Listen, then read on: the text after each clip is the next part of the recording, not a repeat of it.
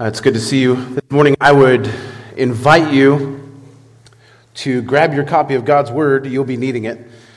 If you forgot one, don't worry. You can look in the front of the pew back in front of you and grab that one. I want to encourage everybody to read along with me when we're reading the passage.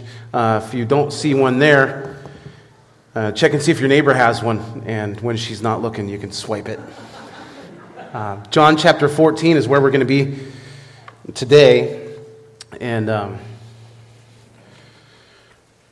this, I like to interject a little humor here and there, and I want you to know that I hold what we're doing here with high regard, and it's such an awesome opportunity to be here, worshiping around the table of God's Word. Usually when we come, it's interesting as a guest speaker. You never know quite what the order of service is going to be, what songs are going to be sung, and I almost make the comment every time, Tim, he must have been praying hard about the service because the songs and everything fit together. But I did cheat a little bit. I knew that today was our observance of the Lord's table.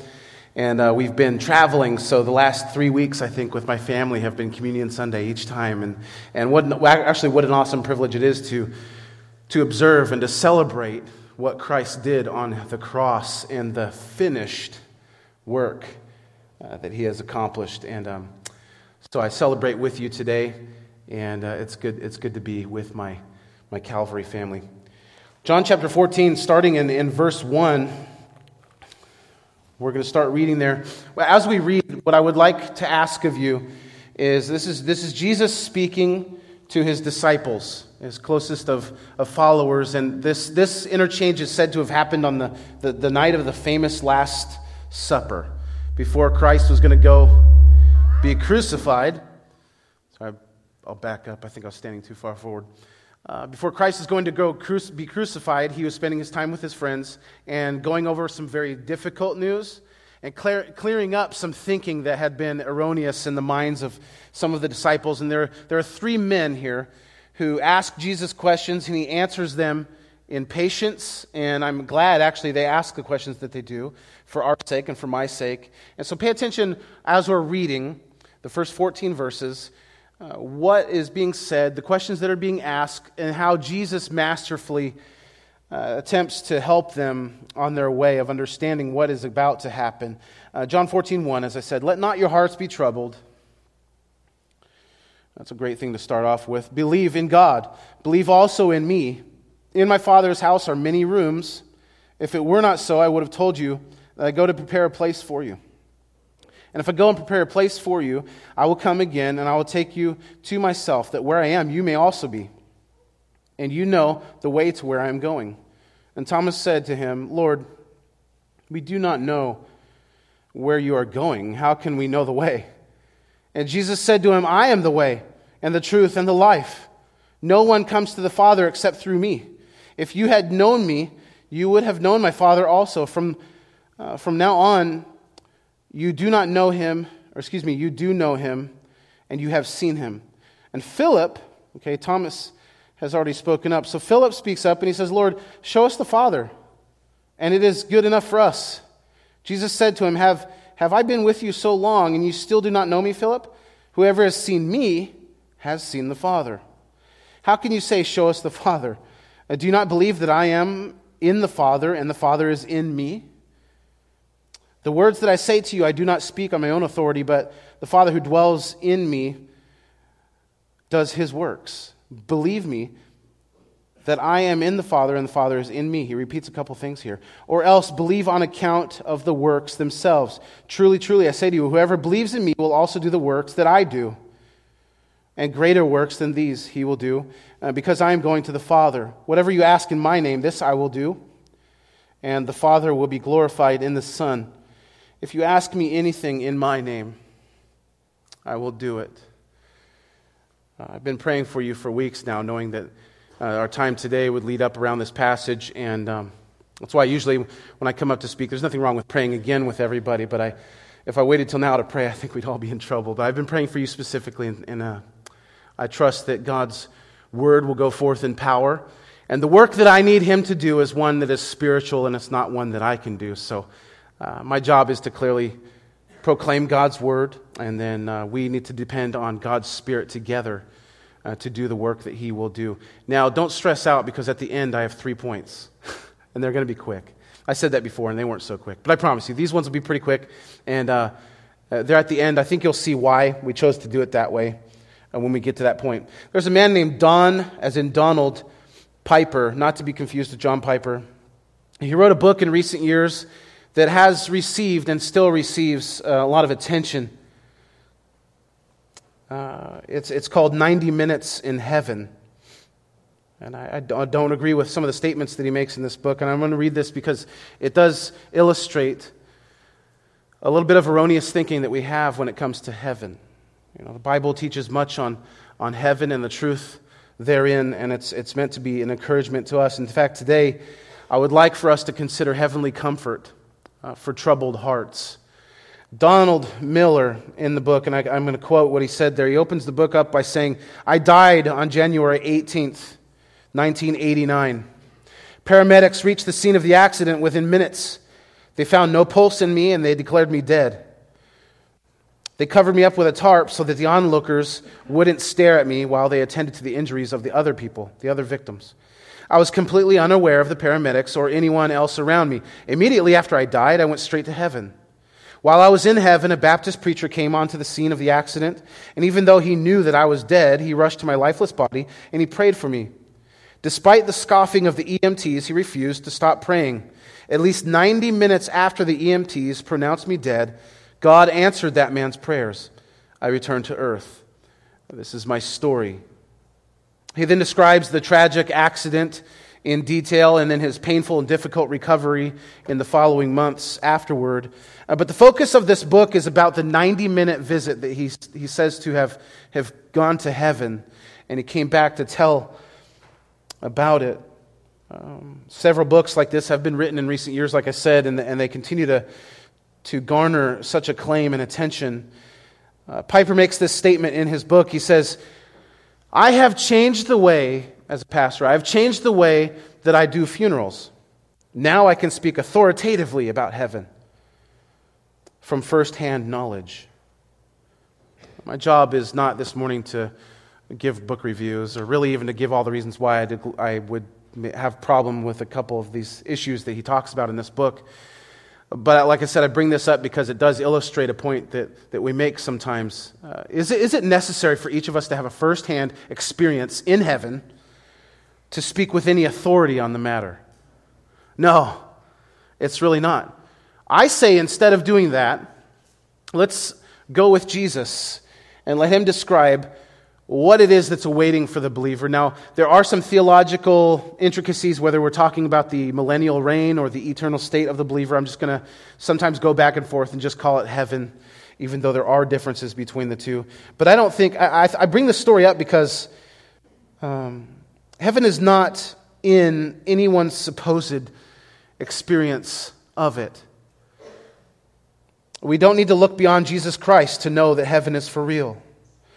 We can speak authoritatively about heaven because of the testimony of Scripture. Now, in John's Gospel, we find the only one who can truly give us an account of the things to come for the believer because it's his design. He's been there. He is there now. In fact, we're going to look a little bit later at what he means when he says, "I go to prepare a place for you." He told his disciples to not be troubled. Why would he tell his disciples not to be troubled? What was coming, like we said?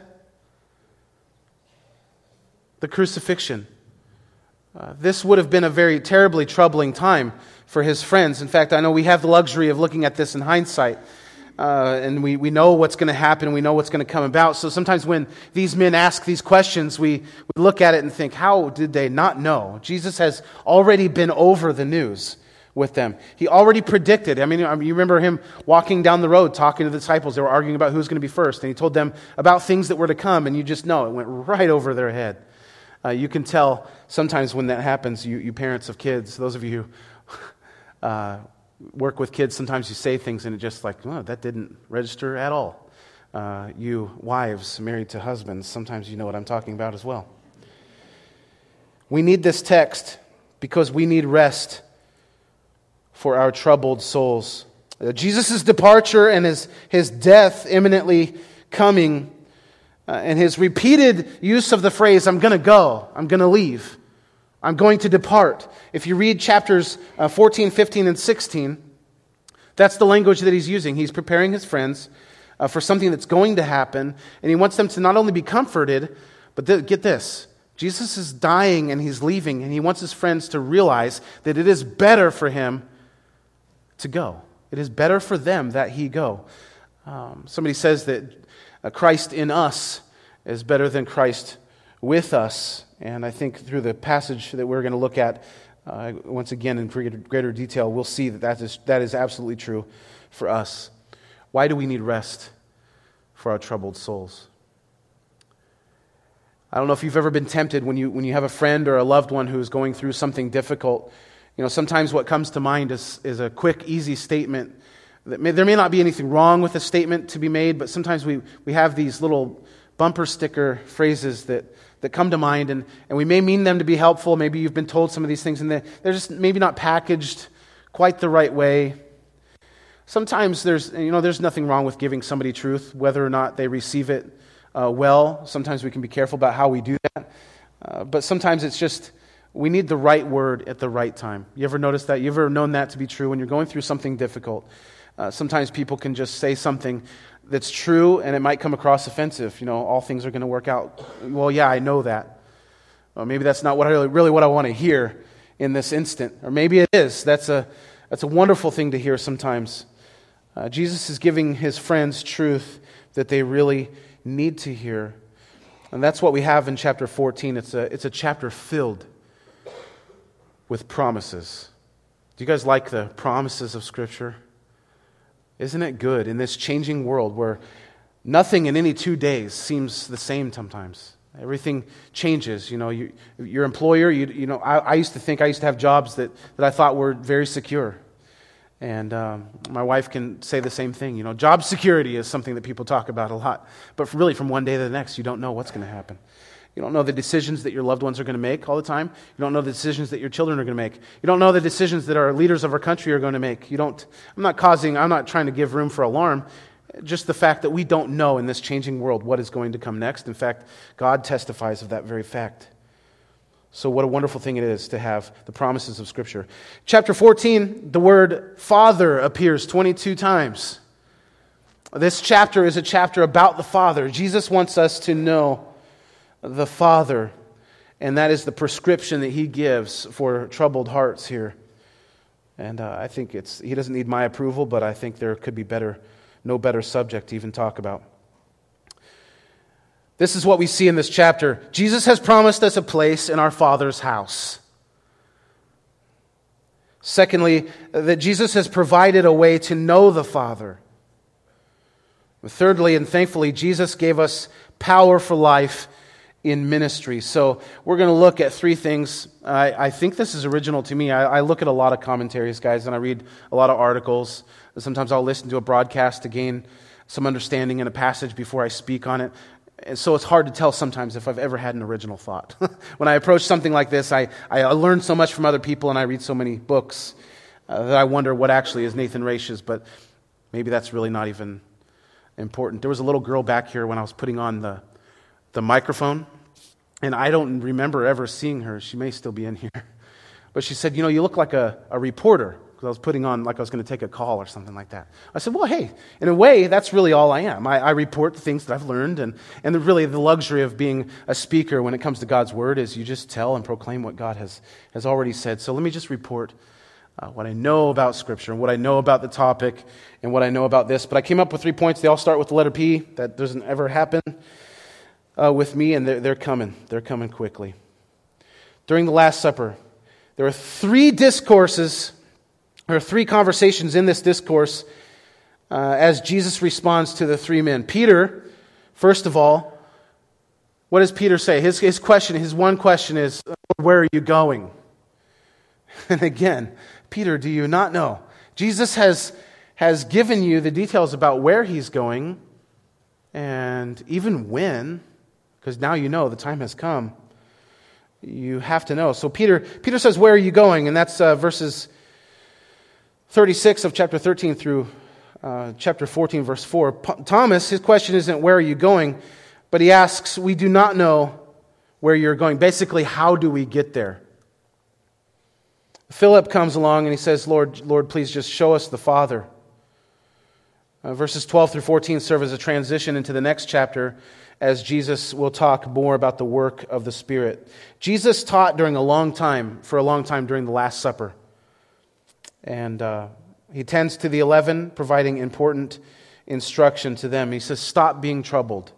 You know how that's stated there? The grammar queens in here would know that that's a present imperative. If Jesus tells them to stop being troubled, if they're going to continue being troubled, that's disobedience, right? Stop being troubled. Don't be troubled. You say, well, that's easier for you to say, Jesus. I mean, this is a difficult situation, right?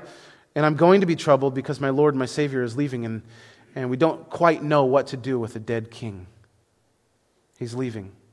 What do we do? I try not to be so hard on people, especially lately. I think the Lord has been nurturing my heart through some things and showing me in myself areas that need improvement. And so sometimes when I hear something that somebody did, when I'm tempted to think, how in the world could they do such a thing? Or that doesn't make any sense to me, and I fly off the handle with some easy judgment. I've been challenged lately to just reel it back a little bit and ask a couple questions. Why? Why is it that person chose to do what they did? Of course, the testimony of Scripture is true, and that we know why we do the things we do, don't we? Don't you know why you do the things you do? It is because in your heart you want the things you want. That's why we do what we do. And Jesus in His patience seeks to deliver us and to change the desires of our heart. The whole farewell discourse can give us peace in the midst of uncertain times. Don't let your heart be troubled. He repeats this again in verse 27. Stop being troubled. Don't be anxious for anything, right? Matthew chapter 6, Philippians 4. Jesus had just spent 3 years with these men. So that's why I think they were partly troubled. But also, if you put yourself in the conversation during this dinner, I think there's one other big reason why these men were troubled. They looked at the friendship that they had with each other, and Jesus looked at Peter. Remember, Mr. Iscariot had just been dismissed. He left to do what he would do to continue his betrayal, and he was called out on that. But in this conversation, Jesus looks at Peter, and he tells Peter this awful news. What did he tell him? You're going to deny me, not just once. You're going to deny me openly 3 times. And so if I were there hearing this, I would think, Peter, of all people, no, this cannot possibly be. What kind of cataclysmic event? How far unglued does this whole thing have to come for Peter to deny Christ? Not once, not twice, but 3 times. What is going to happen? So I think that further troubled the hearts of the disciples. It would have troubled mine. This world is a troubling place, is it not? Listen to this outlook on life. Job, he said in chapter 14, verse 1 of his book, he said, anyone born of a woman is short of days and full of trouble. Well, thanks. Yeah, it's a hard place. We live in a broken world. And who's to blame? Us.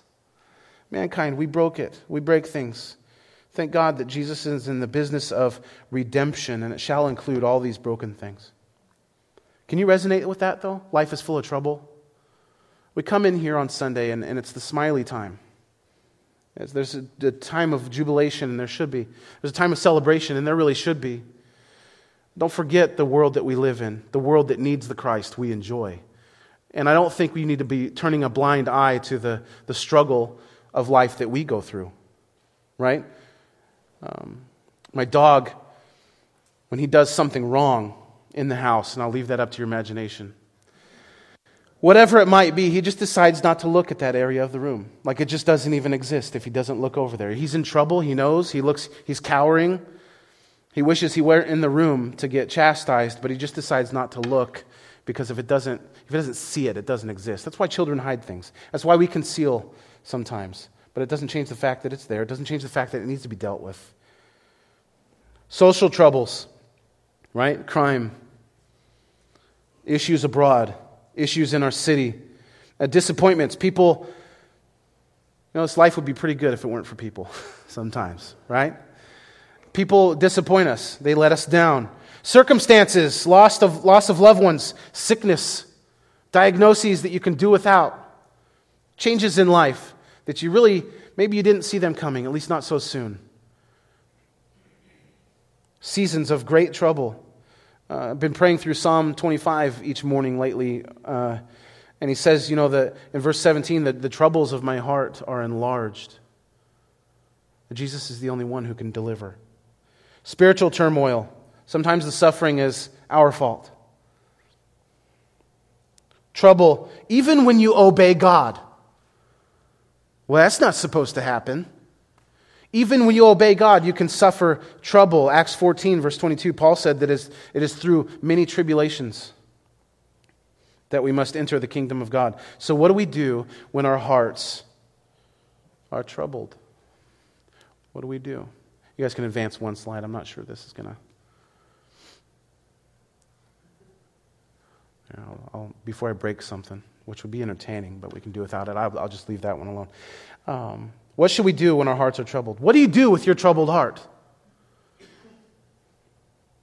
Where do you go? Jesus says, stop being troubled. We've already said that. And he said, believe in God and believe also in me. Give it to Jesus. His answer here is quite simple, and it's on the next one. Believe. Believe in Jesus. I've said this before when I've been with you, and I don't think I'm oversimplifying this. But you tell me what problem it is that you face in life. What problem, what pit do you find yourself in? What struggle, what difficulty, what issue do you face that is not in some way at least tied to your belief? That's why when we say things, folks, like Jesus is the answer, the gospel can answer any issue that we face. It may not change the cancer. It may not change the fractured relationship. It may not change the fact that tomorrow you might lose your job, but you know what? The gospel is central to everything we believe. Jesus is in control.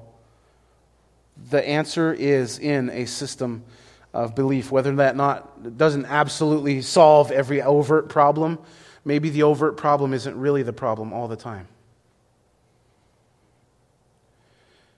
You are particularly perceptive people, so you don't need me to tell you this. I'm just going to go ahead and say this, though. That today, belief in something is popular. It's kind of trending, right? Believe in something. You remember the Nike ad from recently. It's not just one guy. I know you're thinking of one guy, but there's a number of different athletes that are in this ad. And the slogan was, believe in something, even if it costs you everything. Remember that? Believe in something, even if it costs you everything. Belief, no matter what it's in, seems to be in style. I know people that are sincere and sincerely wrong. I've been there. I would say this, and friends, I think this is important for us in Christian circles. I think this is important for us in churches to get this. The object of your faith is infinitely more important than the sincerity of your faith. Let me explain. Jesus says, believe what? Believe in anything? No. Believe in anything even if it costs you everything. No. Jesus is saying, believe in whom? Believe in Him. Believe in me, Jesus says. That's the answer. Are you kidding, Jesus? That might be a little overstated. That might be like the Sunday school answer. We're going through real life problems, and you're going to tell us to believe in you. Like that's really going to fix things. Yes, it is. That's going to fix the problem that they faced. That is the answer. That is the prescription for their troubled heart. The answer is Jesus Himself. Jesus gives, and I'm there, finally, He gives 3 encouraging words to troubled disciples. First of all, the promise of heaven. The promise of heaven. I think I have a slide for that. He's preparing his Father's house. You know, it's kind of funny when Jesus talks about preparing His Father's house, He doesn't say He's preparing a hospital, right? You guys don't like hanging around in hospitals too much. I don't. I've spent too many time, not for myself, but visiting others. Thank God that a lot of them have gotten better, but it doesn't always go that way. Nobody would want to live in a hospital, right? Go and prepare you a place. It is my Father's hotel. No, it's a permanent dwelling. It's a permanent dwelling, and I think there are some misconceptions about it that maybe we won't spend much time going into. But in ancient Israel, when a mom or a mother-in-law or an uncle or somebody was adopted and taken care of by the family, when somebody would need to move in, they didn't give them an elaborate setting. Oftentimes, they would just add this mud brick wall onto their normal dwelling place, and it would be just kind of an addition for that person. Some older translations, with much respect to all the work and the care and consideration that went into these older translations of Scripture, some of them use the word mansions, and I think this day that would bring a misconception. That if maybe you didn't get your MTV crib here on this life, that you had it coming. Maybe in heaven when you die you can get all the elaborate mansions. I have a mansion waiting for me just over the hillside, right? Not always the impression that I think we should get on that. It's going to be full of splendor and full of wonder. Revelation 21, it's going to be a dazzling place of beauty. But I don't think the nature of the room is going to be the emphasis. What makes heaven so great? I speak a lot to kids groups. And we talk about heaven and all the splendor and the wonder of what it's going to be like, right? And it's a wonderful thing to consider, and I'm not discounting any of that. But what's the best part of heaven? Jesus! Yeah. He's going to be there, and we're not there yet. To be with Him is going to be the very best place, the very best. I don't care where it is and what mansion we do or don't have, as long as He's there. That to me, that's going to be our home. And He says that. I am the answer. You're going to have a home for me. I'm going to go prepare a place for you. Now, that doesn't mean that He has a tool belt on. I know in my mind, I'm a very visual thinker, so I just imagine Jesus, hanging sheetrock or like holding up joists or something, and that's not what He's going on. I think, now there may be more preparation going on, and I think in some degree there is, but the very first and the biggest way I think Jesus went to prepare a place for us is by the events of Easter, what we celebrate. The death, burial, resurrection, He has prepared a place for us. He's not even done yet. It's not pie in the sky, wishful thinking, or escapism. I thought I would get an amen there, but I didn't. So I'm going to call on C.S. Lewis to get me the amen. He says in his book, the quotable C.S. Lewis, he says in his book, Mere Christianity, he says, have you ever heard this statement, by the way, that somebody is so heavenly minded that they're no earthly good? How many of you have heard something like that? Yeah, it's usually somebody that's meant to bash a Christian or a church goer. They're just so heavenly minded that they're no good. C.S. Lewis said, a continual looking forward to eternal world is not, as some modern people think, a form of escapism or wishful thinking, but one of the things a Christian is meant to do. That's our job. We are meant to be forward-thinking about heaven. He said it does not mean that we are to leave the present world as it is. If you read history, you will find that the Christians who did the most for the present world were just those who thought most of the next. The apostles themselves who set on foot the conversion of the Roman Empire. The great men who built up the Middle Ages. Think about this, the English evangelicals who abolished the slave trade.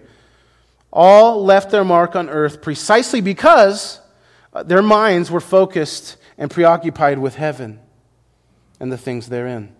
It is since Christians have largely ceased nowadays to think of their world, of another world rather, that they have become so ineffective in this one. Aim at heaven, Lewis says, and you will get the earth thrown in. Aim at earth, and you will get neither.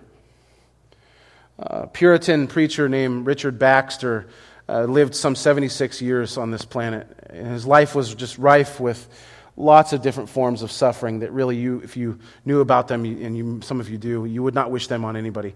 A life of a very difficult lot. And God preserved his years somehow for 76. And somebody said, given all your sufferings, how have you managed, Dr. Baxter, to be so productive and faithful all these years? And his answer was simple, and he says, for 30 minutes every day, I think about heaven. I think about heaven. I go to prepare a place for you, Jesus says.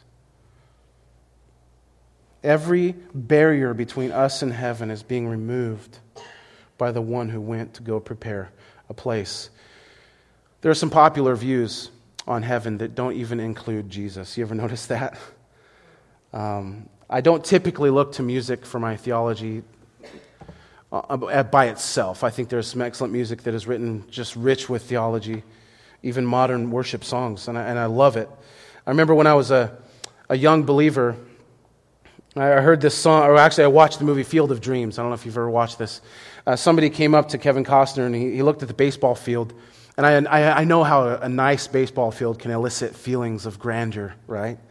And every time I went and saw the Tigers, and the field is just, it's beautiful. And somebody said, "Is this heaven?" And his answer was, "No, this is Iowa." Heaven is going to be so much more than we think. Seems like people in country music sing about heaven a lot. Hank Williams, Conway Twitty, Billy Ray Cyrus, not Miley, she didn't sing about heaven. But heaven will be a place of dirty roads for miles, right? Dogwood trees and honeybees. Hank Williams said, "If heaven ain't a lot like Dixie, then I don't want to go there." Heaven is going to be so much greater than even our most ridiculous ideas of what it was going to be. I remember when I got saved as a young adult. For about the prior 10 years almost, there was a very popular song singing about heaven. It was really catchy, and our youth group used it going to Mexico as a theme song, and I enjoyed the song because it was so catchy and lively. It was by a band that was in style then, Audio Adrenaline.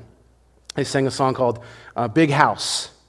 I don't know if any of you have ever heard that song. The lyrics are short, so I'll read it. "I don't know where you lay your head, or where you call your home. I don't know where you eat your meals or where you talk on the phone. I don't know if you've got a cook, a butler, or a maid. I don't know if you got a yard with a hammock in the shade." He's trying to sing about heaven. "I don't know if you've got some shelter, a place to hide. I don't know if you've lived with friends in whom you can confide. I don't know if you've got a family, say your mom or dad. I don't know if you feel love at all, but I bet you wish you had." And the chorus is a little bit more troubling. "Come and go with me to my Father's house. Come and go with me to my Father's house." It's a big, big house, right? With lots and lots of room. A big, big table with lots and lots of food. A big, big yard where we can, what? Play football. Yeah. I don't know. If there's a sport in heaven, it might not be football. I'm a 49ers fan, so I've been bitter since I was like 18 months old. It may not be football. Big, big yard where we can play football. A big, big house. It's my Father's house. Well, you just heard all the lyrics to that song. Not one mention of Jesus. Not one mention of the gospel. I know maybe I shouldn't be so hard on it. It's not really the point. But a heaven without Jesus, let's be careful. Let's be careful. Jesus provided also not only the promise of heaven, but the path to heaven.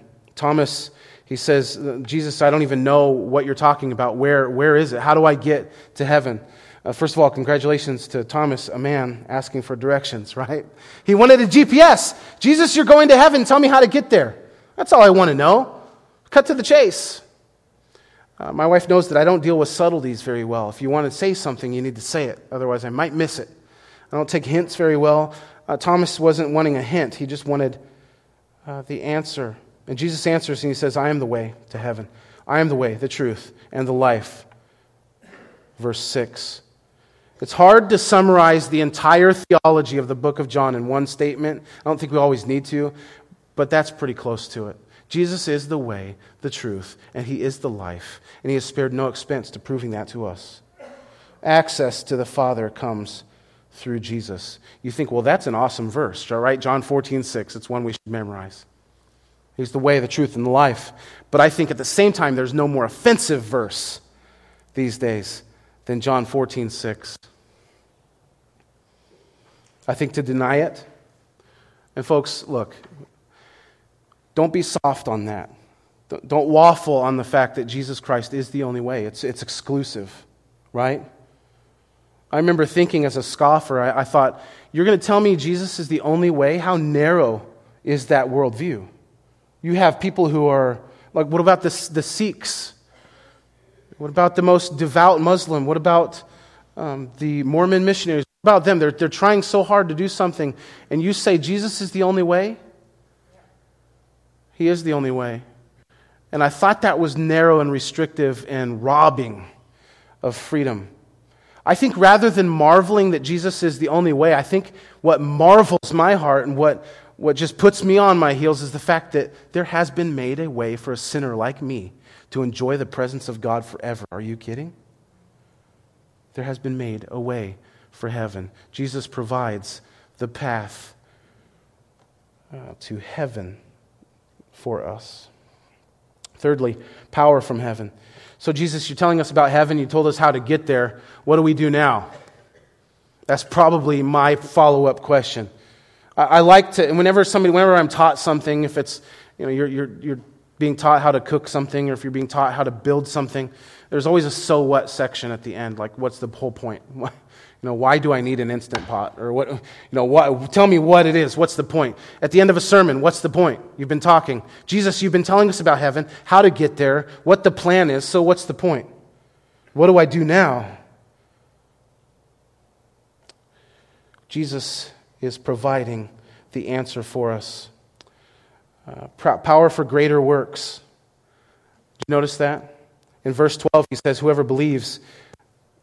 This isn't just a few from our church. This is whoever believes. We can do greater works.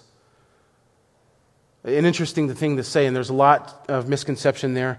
I don't think it means that we have the ability to go to the hospital down the road and heal everybody on the spot. And if we can't do that God's a liar. I didn't see the disciples going around walking on water, habitually raising the dead. So what did Jesus mean by greater works? What is he talking about? Let's remember that Christianity at the time, the way, Jesus is saying he's the way. The earlier Christians were called by officials the followers of the way. What is he talking about there? This was a small area. Christianity was a Jewish thing at the time. There were only 120 of them, for crying out loud. When Jesus died, there were no more recorded than 120 followers of him. What happened immediately after that? Acts chapter 2, which I believe is the birth of the church, the day of Pentecost. What happened? Peter gets up and he preaches in boldness, proclaiming as a reporter just what Jesus has said and done. And what happens? 3,000 people and more get saved on that first day. That's more than the entire scope and span of Jesus' ministry. I think that's what he's talking about here. Greater things, not in terms of quality. Right? You raise your friend Lazarus from the dead. That's quality. That's like varsity stuff. And I don't see them all doing all that all the time. Not that it's a better miracle or even a worse one. They're just doing greater, not in terms of quality, but in quantity maybe. And scope, certainly. Jesus told them that they'll be his witnesses, right? In Jerusalem, and then Judea, and then Samaria. Jesus didn't live on this earth long enough to see that. And then to the uttermost parts of the world. You have brothers and sisters on the dead opposite end of this planet worshiping. It's a different time of day for them. But they're worshiping the same God who died for you and died for me. We have seen greater works. And greater works than these are yet to come. On the day of Pentecost, there's more believers than even in the life of Christ here in his 33 some years on earth. So greater things, and we also need to seek him in prayer, finally. It is prayer that springs from faith in Jesus and prayer that is offered to the glory of God. We talk about prayer a lot. You've gone through, how many of you have ever been in a time in your life where you can just tell people are praying for you? I'm not talking like superstitious thing, I'm just talking, you can tell. There's a peace that cannot be explained. And people say, hey, and by the way, when you say that you're going to pray for somebody, one thing that might be helpful, and just I would encourage you, not that you're forgetting to pray for somebody, but I've tried to get in the habit of, I'm going to pray for you, sister. Then I stop there and I pray for you. Just helps me to get in the habit of not just leaving somebody wondering if I'm actually going to pray for them, but pray. Some things about prayer. How is it that we are supposed to pray? Prayer requires a relationship with God through Jesus. If you want my notes, you can have them. I'm just going to burn through a couple of these and we'll be done. Prayer should be offered in alignment with Christ's will and character. Sorry, but the Lamborghini may not be in his will. It might be. Prayer should be directed to the glory of you, to the glory of the Father. You notice when Paul prays, all that he prays in the New Testament, All that he prays is for immaterial things or for the needs of other people, spiritual needs. That's what he prays for. I believe God loves to answer prayers like that. Prayer should be directed to the glory of God. Prayer should flow from a believing heart. Again, we're talking about belief. You say, well, Jesus, on the authority of Scripture, I understand that you love the lost. You love those who are on a path away from you. Well, I have a friend, I have a mom who doesn't know you. Could you use me today to tell her the good news? Why would he love to not answer a prayer like that? Prayer according to the will of God. And don't be so soft on this either.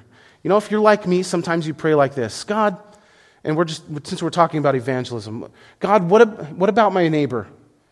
Could you save Tim? Then I pray that you'd give me an opportunity to share with him. But if he doesn't, then I pray that I'll be at peace with that. No, don't be praying for the plan B. I pray, God, would you save him today? God, would you provide the money for this bill? Lord, would you take this sickness from me? Be bold. Ask big things. Don't waffle around and we understand that God's will may not be ours. But ask big things. We get so used to throwing the low, slow pitch. Right? And I say that being respectful. Somebody might misconstrue what I'm saying.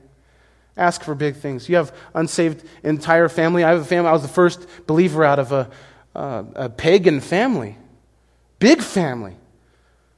And I didn't say, God, if you want to save one of them, that'd be great, but you don't really have to, because I understand it may not be your will.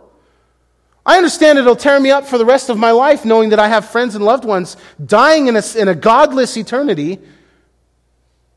But if you don't really want it, no, I ask big things. God, would you save him? Use me today. Give me boldness today. Ask big things. If it's not his will, it's not his will. But that's not our business. People say, well, Nate, you don't know who's the elect. How do you know? If you're witnessing, the Bible talks about elect, those who are chosen and those who are not. We're afraid to talk about that for some reason. I think it's God's business.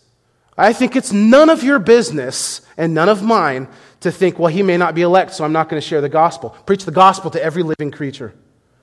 Let him sort it out. There are things that are on God's side of the fence that are not on mine, and there's a reason for that.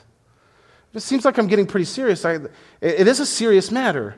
We are careful to ask because we play the work of the Holy Spirit and we think that God couldn't possibly do something. He can, and he does. If he has saved you with as good looking as you are, as nice as you are, I understand. If he has saved you, he could save anybody. Right? His arm is not shortened. He can save. So do you have a troubled heart today about XYZ?